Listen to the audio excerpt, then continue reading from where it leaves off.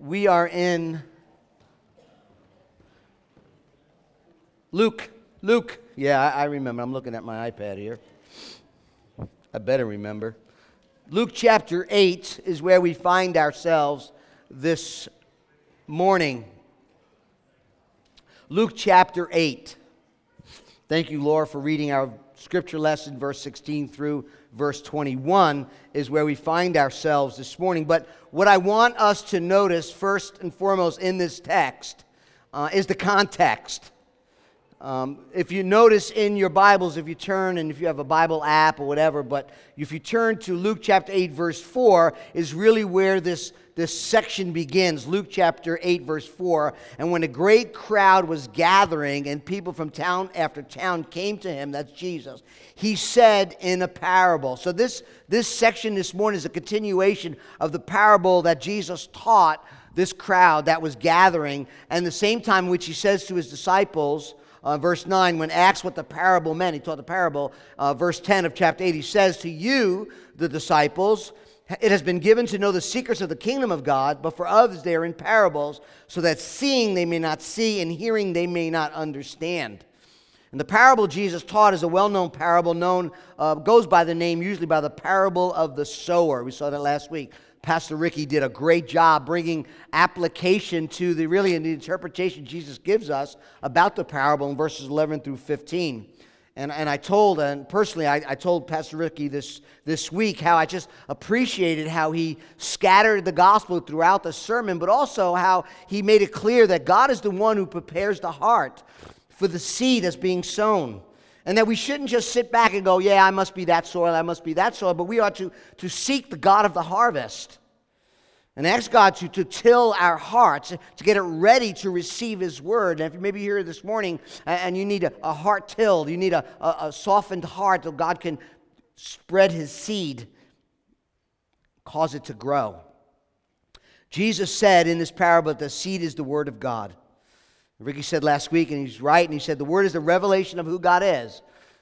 We're not left as orphans. God has shown us who He is through His Word. And it's also the reality of the kingdom. We've been talking about that. That the truth that Jesus Christ has come to inaugurate or to establish His kingdom, and how His kingly authority and power has been manifested throughout Luke's account of Jesus, who is the gospel. That's His name. His name is Jesus. He's been declaring and demonstrating the gospel throughout His ministry. In fact, He said back in chapter 4 to the people in Capernaum who said, hey, stay with us. We want this healing power to stay in our community. Jesus said, I can't stay with y'all. I have to go. He said, chapter 4, verse 43, I must preach the good news of the kingdom of God to other towns as well. I was sent for this purpose. I'm here to proclaim the King has come. And the King is here. His name is Jesus. So remember, the kingdom of God, when we talk about kingdom of God, remember, the first thing we think about is the king of the kingdom. And also we must remember that the kingdom of God, because Jesus came already, the king came, is what they say, the kingdom is already and not yet. It's already because King Jesus has come. He died. He rose. He reigns and rules over His people, reigns and rules over the nations. But it has not yet because it has not been fully consummated. He's coming back to return. And now His healing and His rising people from the dead and healing illnesses and touching the lepers and bringing cleansing sinners, all that is a foreshadow of the coming kingdom where there'll be no more sin, there'll be no more disease, there'll be no uncleanness, there'll be no dead people, everyone will be alive forevermore. It's a shadow of the consummation of Jesus. King Jesus come, He's showing forth the kingdom. That's what He's doing. And the sower of the seed, as we saw the parable last week, its immediate context is Jesus. He's preaching the kingdom. He's declaring the word of God. He's revealing Himself. He's calling people to repentance and belief. But as was mentioned last week, it's also for everyone and anyone who's demonstrating and declaring the good news of the gospel. Jesus said there are 4 types of soils, if you remember really quickly, and 4 responses to soils. If you look at that parable in chapter 8, you see when the gospel seed is sown on the path, it doesn't take root in the heart. There are people, notice what it says, they hear the gospel, but it's taken away, the seed's taken away by the devil. No genuine conversion has taken place. The second seed has been sown is sown on rocky soil. or a rocky heart. They heard the gospel. Again, they're hearing the gospel, but it doesn't last because it has no root. It shoots up with joy, but a time of testing kills the plant. Again, no genuine conversion. The third gospel seed being sown among the thorns. Again, they hear, each one of them, they're hearing the word. You'll know why I'm saying this in a minute. They hear the word of the gospel being preached. They hear what God is saying, but it gets choked out by the cares and riches and pleasures of this life. And again, no genuine conversion. The fourth soil, look at verse 15 of chapter 8, the very last verse from last week. As for that in the good soil, they are those, again, hearing the word, but hold it fast in an honest and good heart and bear fruit with patience. There's genuine conversion on the fourth heart that the seed was sown, the word of God. Now what Jesus is doing in verse 16 is he's taking this parable now and he's instructing his disciples, his genuine converted disciples, on what they are to do with the gospel that has been sown in their heart on good soil and has been planted and now growing in good soil and producing fruit with patience. Now what is what this text is teaching us? So we'll look at this text as to what gospel fruit-bearing disciples look like and what they are to do as followers of Christ. Now, I spent a lot of time on these three headings. Just kidding. That's all I got.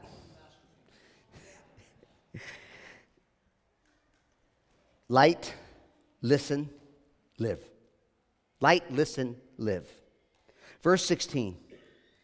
Jesus makes a point that's, everyone understood, right? No one in their right mind lights a lamp, covers it under a jar, puts it under a bed, but rather would take the lamp, use it for what it's supposed to be used for, place it on a stand so that those who may enter in may see what is going on, right? That's the point. The lamps in Jesus' days were made of clay.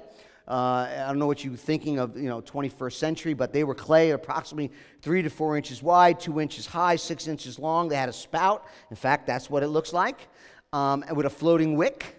They would fill the oil in the hole there in the center and have a floating wick on the end, and they would light the candle and burn the oil. Usually the candles, from what I read, would be lit in the evening and would stay lit all night long, right? Remember, there's no artificial light. Didn't have a cell phone, no light, can't flip on a switch. Can't even imagine that, right? I mean, we go out of power for like an hour. I'm walking by, I'm opening switches. I'm like, yeah, there's no switch. I'm just keep turning switches, right? So Jesus said, how foolish it would be to get your lamp trimmed, your wick clipped, fill it with oil, and then cover it so no one sees it. That's what he's saying. Now, I don't want you to miss the first implication of this text, okay? I don't want you to miss the first implication of this text. And it's simply this. When the gospel seed, now listen, when the gospel seed has been planted by God in the good soil, our identity has changed. Right? That's why we read in Matthew chapter 5, Jesus taught about lamps and light and throughout his ministry. Not just once. That's what a good preacher does. Mentions it several times. In the Sermon on the Mount, chapter 5, listen to what Jesus says about light and keeping the light lit. Verse 14 of chapter 5. You are, I want you to catch that. You are, talking to his disciples, you are the light of the world. Not maybe. You are. Whether it's good or whether it's dim or it's hidden is one thing, but you are the light of the world. That's who you are as God's people. A city set on a hill cannot be hidden, nor do people light a lamp, put it under a basket, is what we see here, but on a stand to give lights to everyone in the house. In the same way, verse 16 of chapter 5, let your light shine before others so that they may see your good works and give glory to your Father who is where? In heaven. This parable then instructs believers, the followers of Christ, that we are to identify with Jesus as he shines his light in us, as he shines his light through us. That's who we are. Scripture teaches us, though, that we are in a world filled with darkness. Jesus is the light of the world.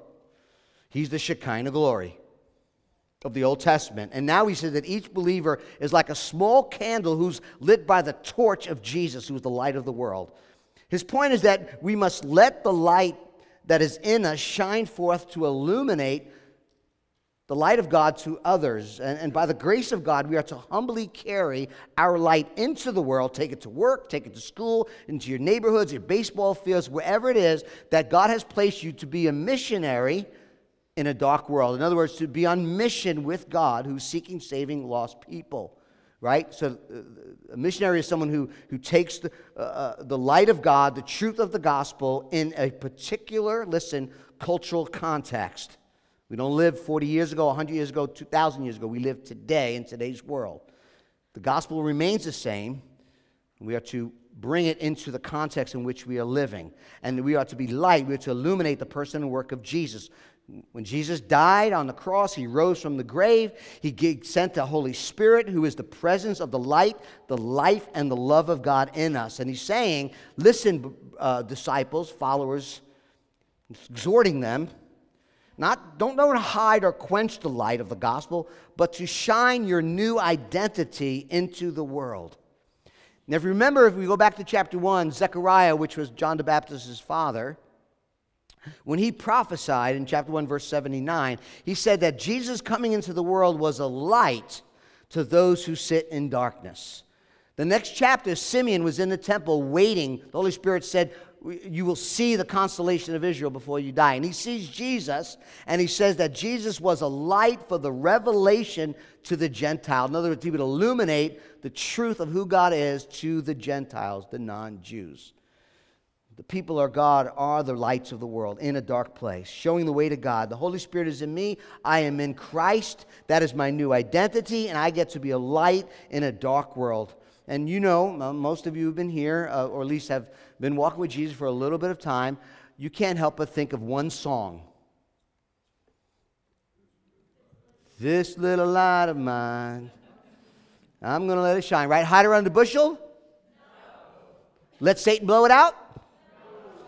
Corny song, but biblical. Although, family, we know at times the light of the gospel is not going to be received in a dark world, don't we? Verse 10, Jesus said in chapter 8 that the parable of the sower will be a mystery to some. They're not going to have ears, but they're not going to hear. They're not going to perceive it. The disciples had the privilege to understand, while outsiders, those who have not been converted, those who are outside the family of God, are unable to see its truth. The Apostle Paul wrote something very similar to that. In 2 Corinthians chapter 4, verses 4 and 6, listen what Paul wrote. The Apostle Paul to the church of Corinth. He says that the God of this world, small g, talking about the enemy, Satan, the devil, the enemy, the God of this world, has blinded the minds of the unbelievers. Okay, blinded them for what purpose? To keep them from seeing what? The light of the gospel. The light of the gospel, the good news of the glory of Christ, who is the image of God. Verse 6, for God who said, let light shine out of darkness, has shone in our hearts to give, listen, the light of the knowledge of the glory of God. Where is it? In the face of Jesus Christ. He is the gospel. So the story here really is that Jesus Christ tells us we are to be lights, to shine his truth. The world is filled with darkness, sin, and temptation, and rebellion, lies, and half-truths. It doesn't know God, love God, seek God, or treasure God. The world's in darkness. Jesus is the light of the world. And Jesus, our great God and Savior, comes into a dark world and shines his light. And we are to walk in the light as he is in the light. To illuminate, to shine forth the truth of the gospel. And also, listen, not only is the gospel the light, not only is Christ the light of the gospel, the truth of who God is, but listen, look at verse 17. For nothing is hidden that will be made manifest, nor is anything secret that will not be known and come to light. It reveals how things are. Notice the parallelism. Hidden, secret, manifest, come to know the light. Right? So the Word of God shows the way and brings to light the secret things in the hearts of men and women. Whether we realize it or not, the Word of God shines and exposes darkness. When Jesus, who is the light of the world, and the truth comes into the world, it exposes ourselves, exposes people for who we truly are. And when the light comes into the world, judgment happens. It just does. When the light of Christ shines, you either see your sin and run and come to Jesus, or like a bug, right, in a dark basement, the light goes on, you run away. You don't know who you are until Jesus shines the light in your heart. That's why people scatter. Jesus said in John chapter 3, verse 19, "This is the judgment. Light has come into the world. People love darkness rather than the light because their deeds were evil. For everyone who does evil hates the light and avoids it, so that his or her deeds may not be exposed. But everyone or anyone who lives by the truth comes to the light, so that his works may be known, the works may be shown to be accomplished by God." It means that people are not just judged merely because they have not accepted Christ as Savior and Lord, but also because they actually run and prefer darkness and sin. The light comes on, but they turn from it. It's not just intellectual. It's moral. It's spiritual blindness that even Paul spoke about. You see, in a world that is governed by an all-seeing, all-knowing God, nothing is hidden forever.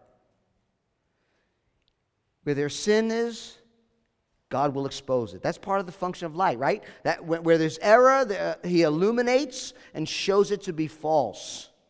And the secrets of our hearts, the very things that are hidden, the very dark things of this world that people think will never come into view, will come into view. All darkness will be brought to light. Rather scary. Skeletons, we all have them. But this verse tells us not that which is in darkness will not be kept secret forever. Not only is the truth of the gospel known, but the truth about me is known. Truth about you is known. Everything concealed, God says, will be revealed, especially in the consummation of the kingdom. When we sin, and I say we think we do it, no one's watching. That's what sin does. It hides. Scripture tells us that God will bring every deed into judgment, every secret thing, whether good or evil, into judgment, Ecclesiastes. It also describes the final judgment when God will judge the secrets of men by Christ Jesus, Romans chapter 2. Not good news for those who won't repent, who are living in sin, because the Word of God tells us, listen, we are all by nature the children not of light, but of darkness. We by nature prefer the darkness to the light because our deeds are evil. That's in our natural selves. That's why we choose darkness rather than the light. But when God comes and the light of Christ is shown in our hearts, we're called to be people of the light. People have received the truth of God. People have commissioned to proclaim the truth of God in love and let it be known. And I think sometimes we talk about truth, we talk about error.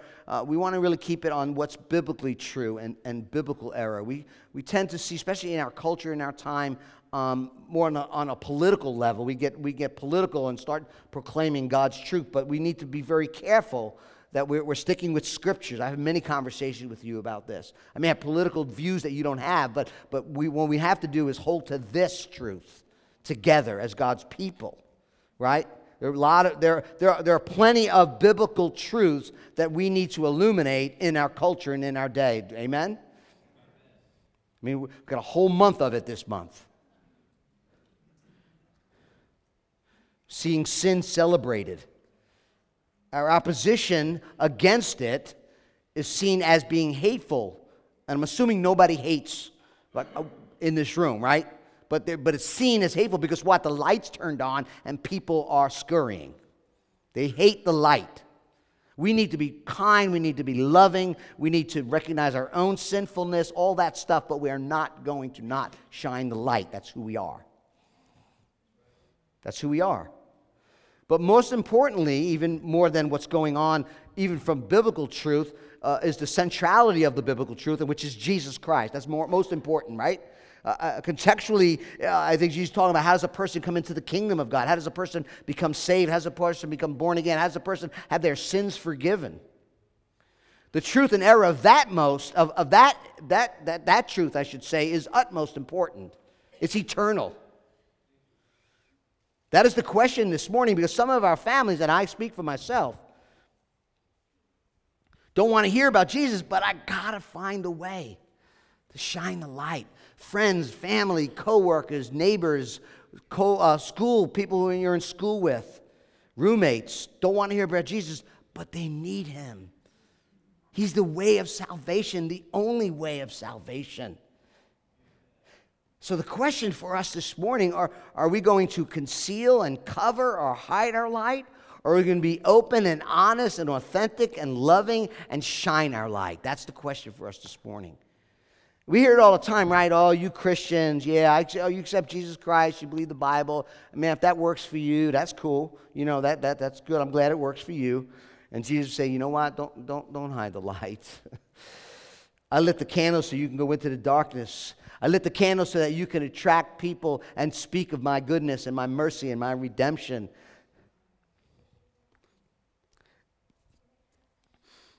Don't answer this out loud. You can talk about it in your community groups. Does everyone in your close proximity, work, neighbors, school, wherever you're at, the people you run into day by day, do they know that you're a follower of Jesus and you believe the Bible? It's a good question. Or are you like one way at work and one way, in church? And I'm not talking about being an idiot at work, right? Not doing your job, handing out tracts. Like, that's not what I'm talking about.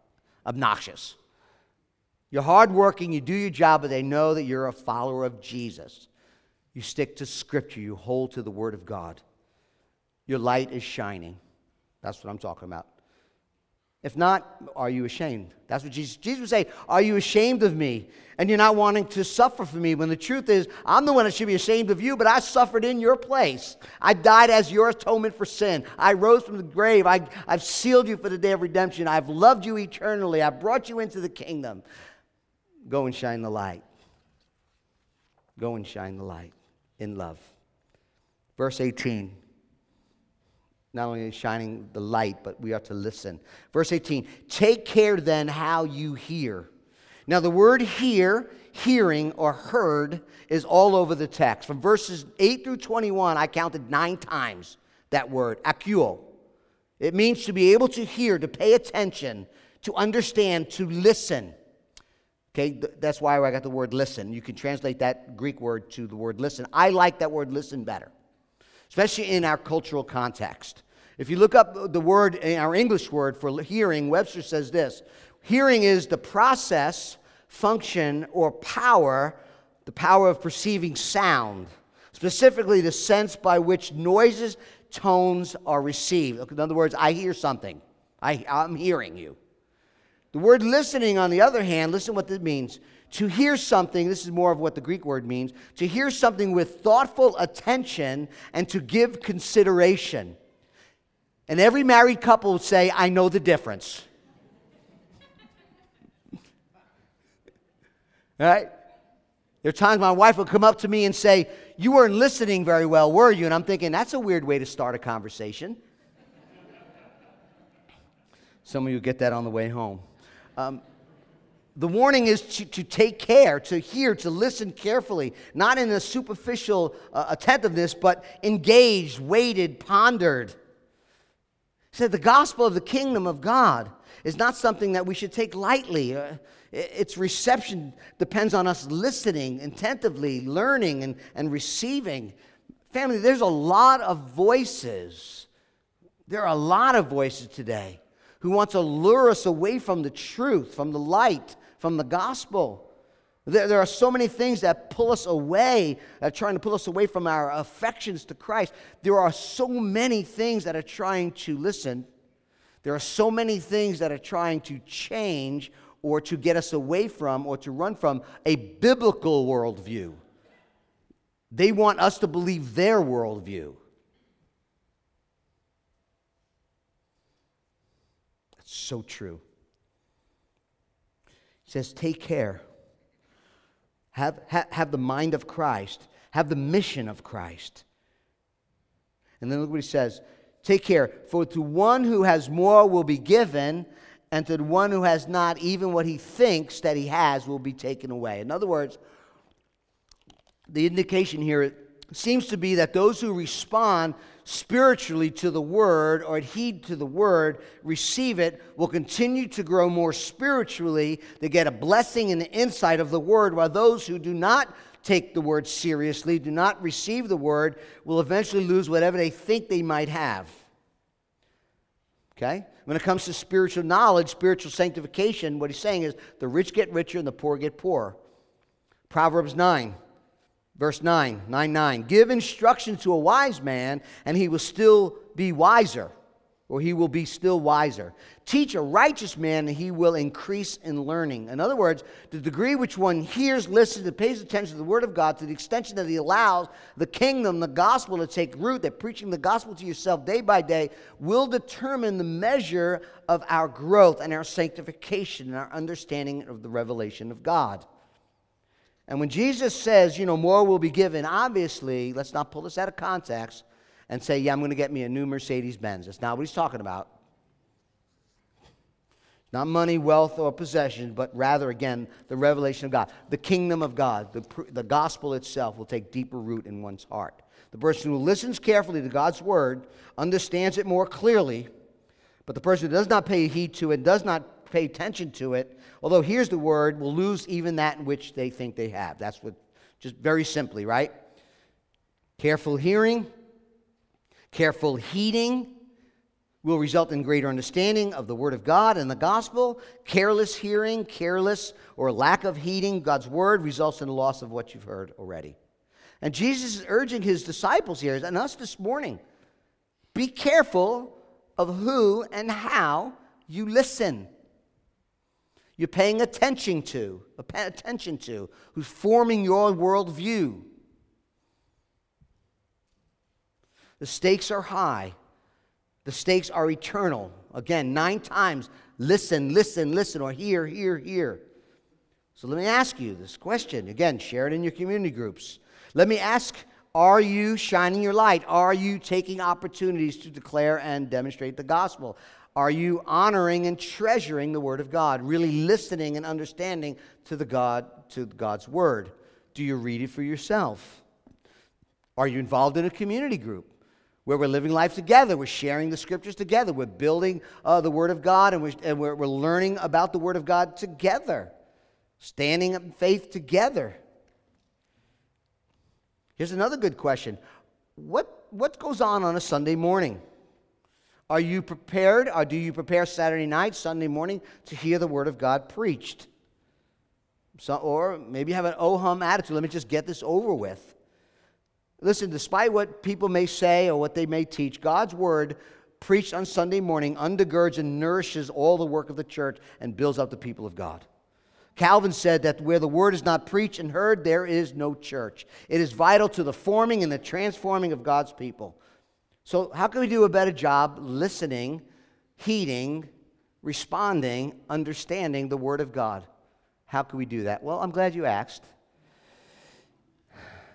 This man you might have heard from, his name is George Whitefield, 18th century preacher. And he has 6 things you can do to listen to a sermon better, to come prepared more on Sunday morning. You can find this on monergism.com. Let me give them to you. Number 1. Come to hear the preacher, them, not out of curiosity, but from a sincere desire to know and to do your duty. Not in the sense of, just let me get this over with, but understanding that God has so ordained the preaching of His Word, the obligation to come together on a Sunday morning to hear it preached. That's the method in which He is transforming and conforming His people. So we come not out of curiosity, but a sincere desire to know and to do what God has commanded us to do. Number 2, give diligent heed to the things that are spoken from the Word of God. If you were to get a letter or some sort of important news report, or maybe it was some sort of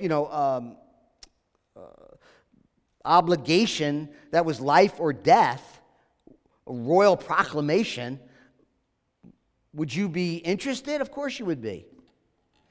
Of course you would be. You'd want to know. You would want to eagerly know how to hear and respond to this message. How much more when God has come and gathered and we are reading His Word.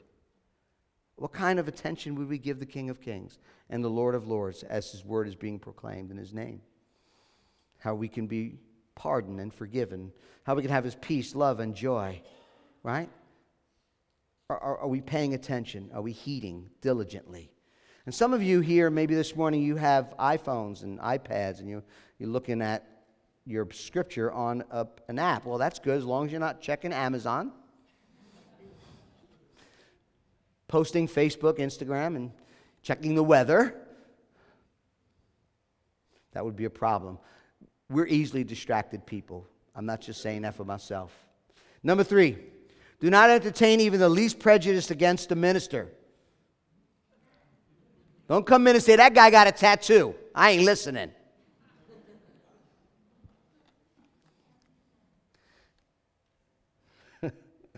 You know what? He said that again. I just don't. You know what? I'm done. Let me ask you. Let me burst your bubble. If you had to stand up here for an hour every week, there was some things you'd say. I'd go, you know what? That's stupid too. So I'm just saying.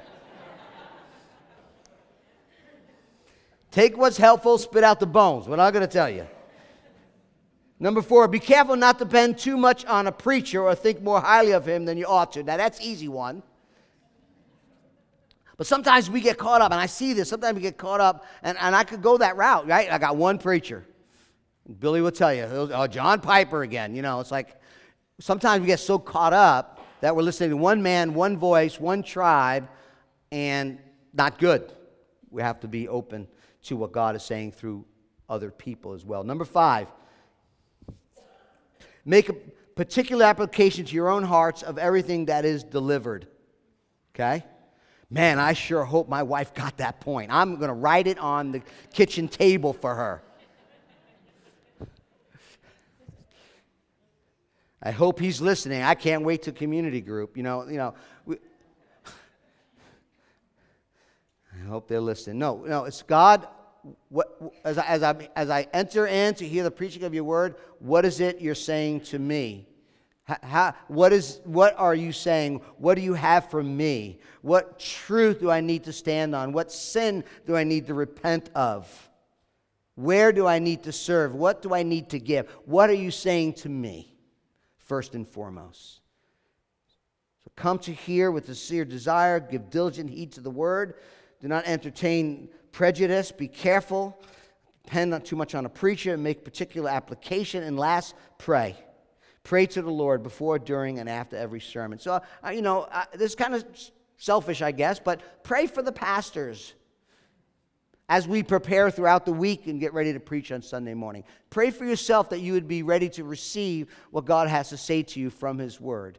Pray as we even, during the week, if you have a moment to pray that as we study the scriptures, that we will deliver the word of God as best as we can. Pray that the Holy Spirit empowers me, Ricky, Chris, Billy, whoever's preaching, Perry, that we would hear from God. We would preach the word with in and out of season.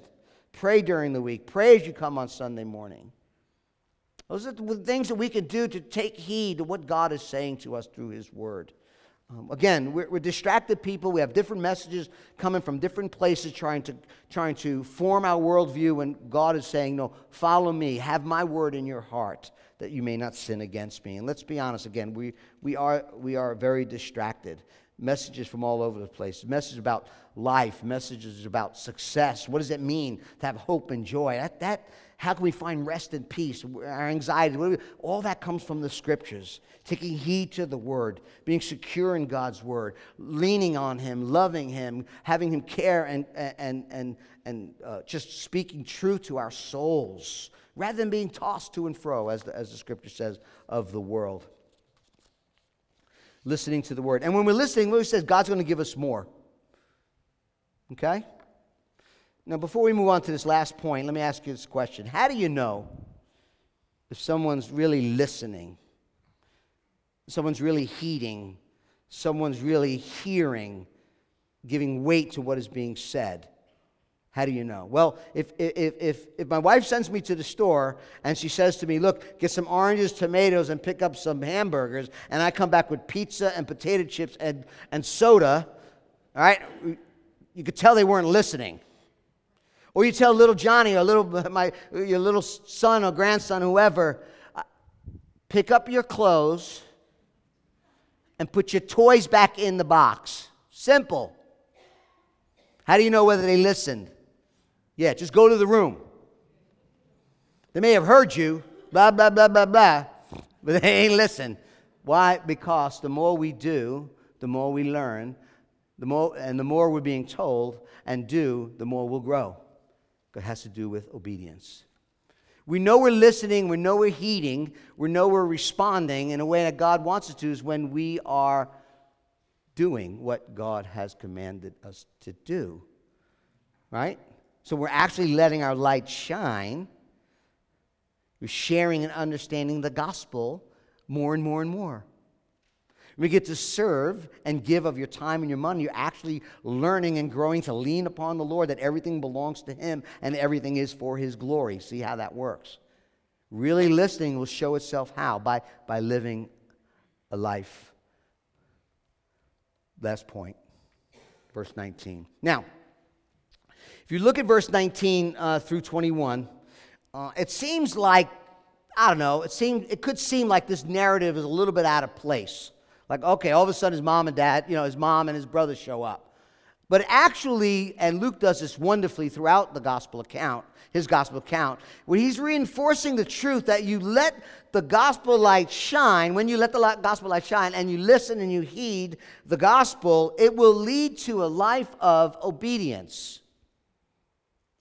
The point he makes is rather simple. As we shine our light and listen and do what Jesus says, we will show ourselves to be children of God. That's the point. Now, with all due respect to my Roman Catholic friends, Mary, Jesus' mom, had other children. I don't know what you were told. Nowhere in Scripture does it say that Mary was sinless or that she was this perpetual virgin married to Joseph. Actually, that would be a sin. Just ask Joseph. But anyway, she had several children. Matthew chapter 12, John chapter 2. We learned from Mark 6 that Jesus not only had brothers, as we see here, but he also had sisters.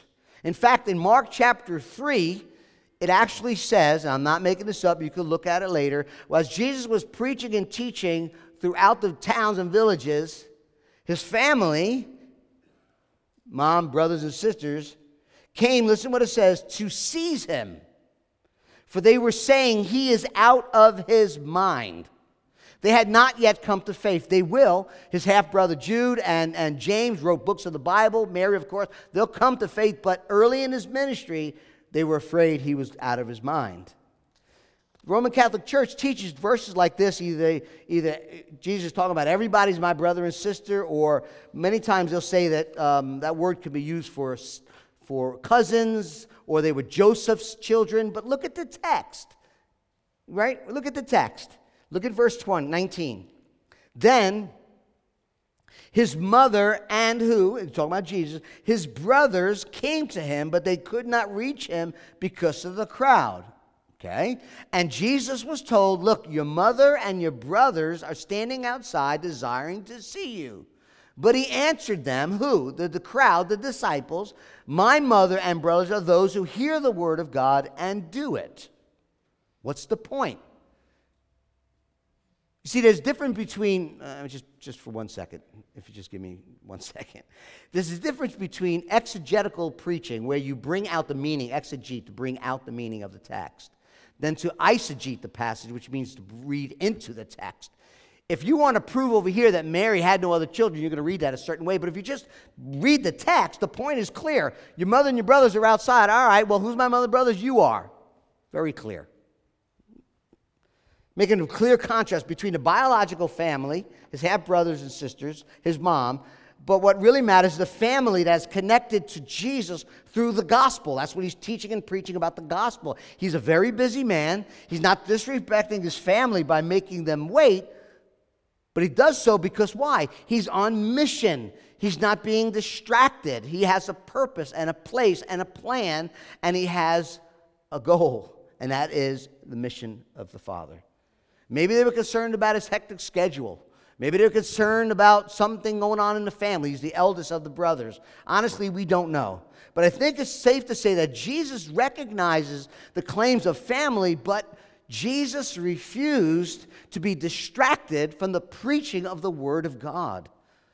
So without disowning his mother, disrespecting his family, saying anything derogatory about him, he puts things into proper perspective. Family, the supremely important thing for him to do was the will of his Father in heaven. And at that moment, while he was teaching and preaching of the gospel, the demands of his family on earth took back seat to that which was God's will, his Father's will and plan in the moment. Jesus was 12 years old. You remember the story?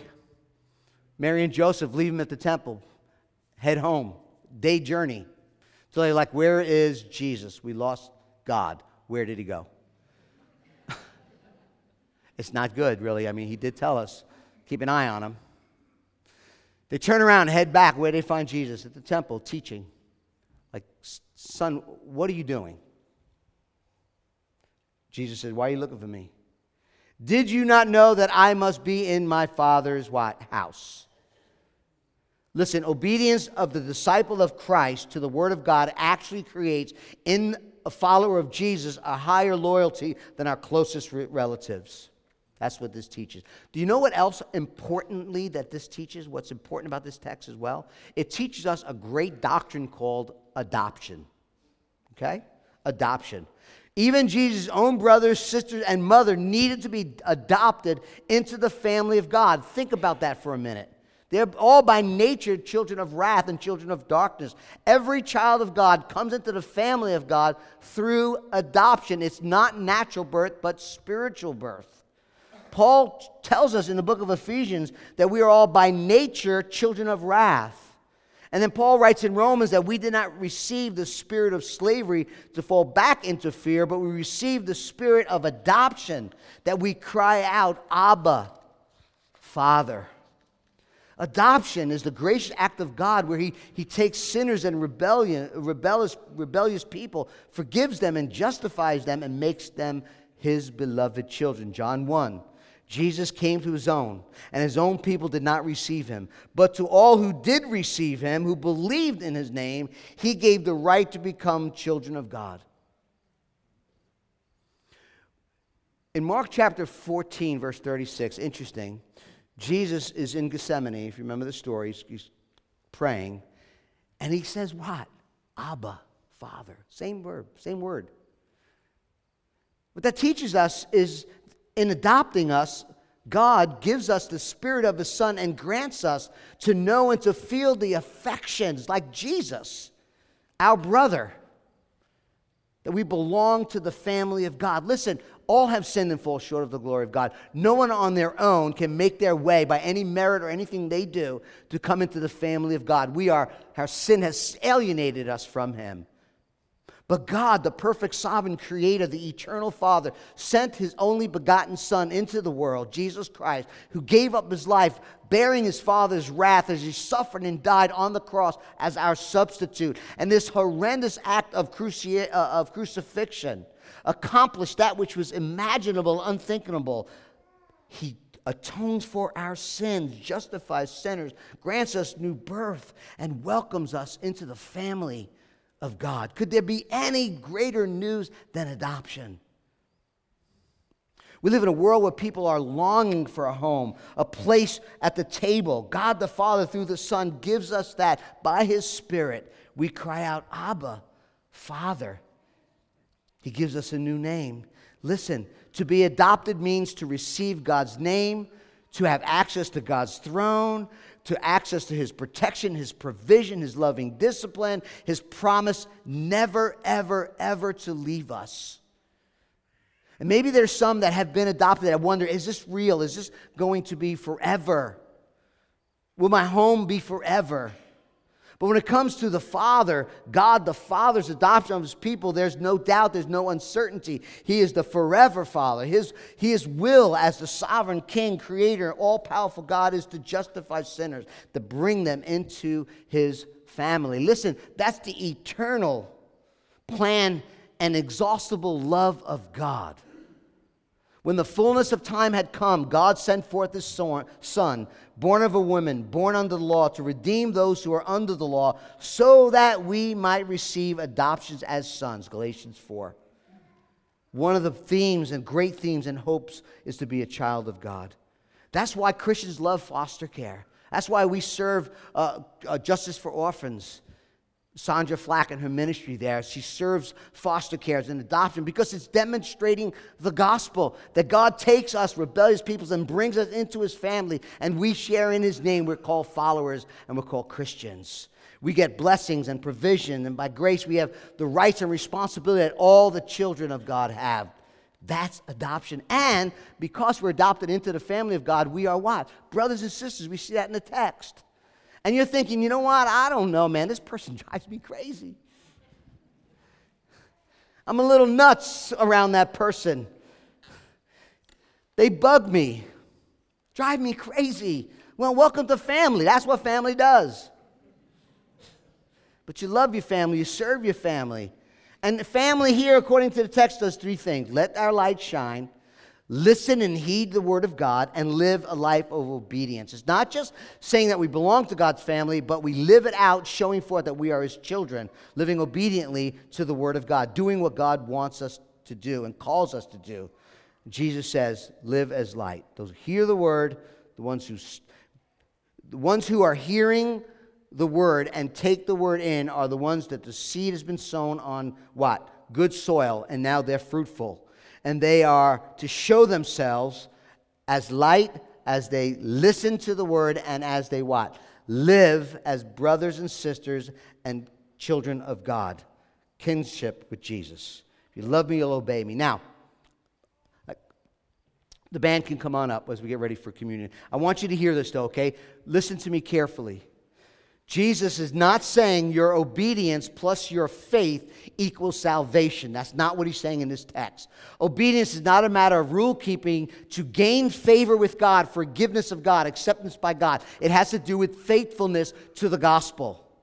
Okay? Somehow believing that if I just follow his commands, it equals pardon and forgiveness. That's not what he's saying. What he's saying is if you've been forgiven, if you are the light, if your identity has changed, it's not what you do that determines who you are. It's who you are that determines what you do. How do you know you're an adopted child of God? The light of grace and mercy and love is in you. Jesus would say, you don't just hear what I have to say, you do what I say. You love what I love. You live by my word. It's an expression of grace in your life. Thanksgiving, graciousness, kindness, love, and mercy, all that God has done for you in the gospel. Our response is letting our light shine, listening to the word, and then following in obedience. That comes from an identity change from children of darkness to children of light. And that is family by grace alone, through faith alone, in Christ alone. They say that blood is thicker than water. Maybe you never heard that, but in an Italian family, you hear it all the time.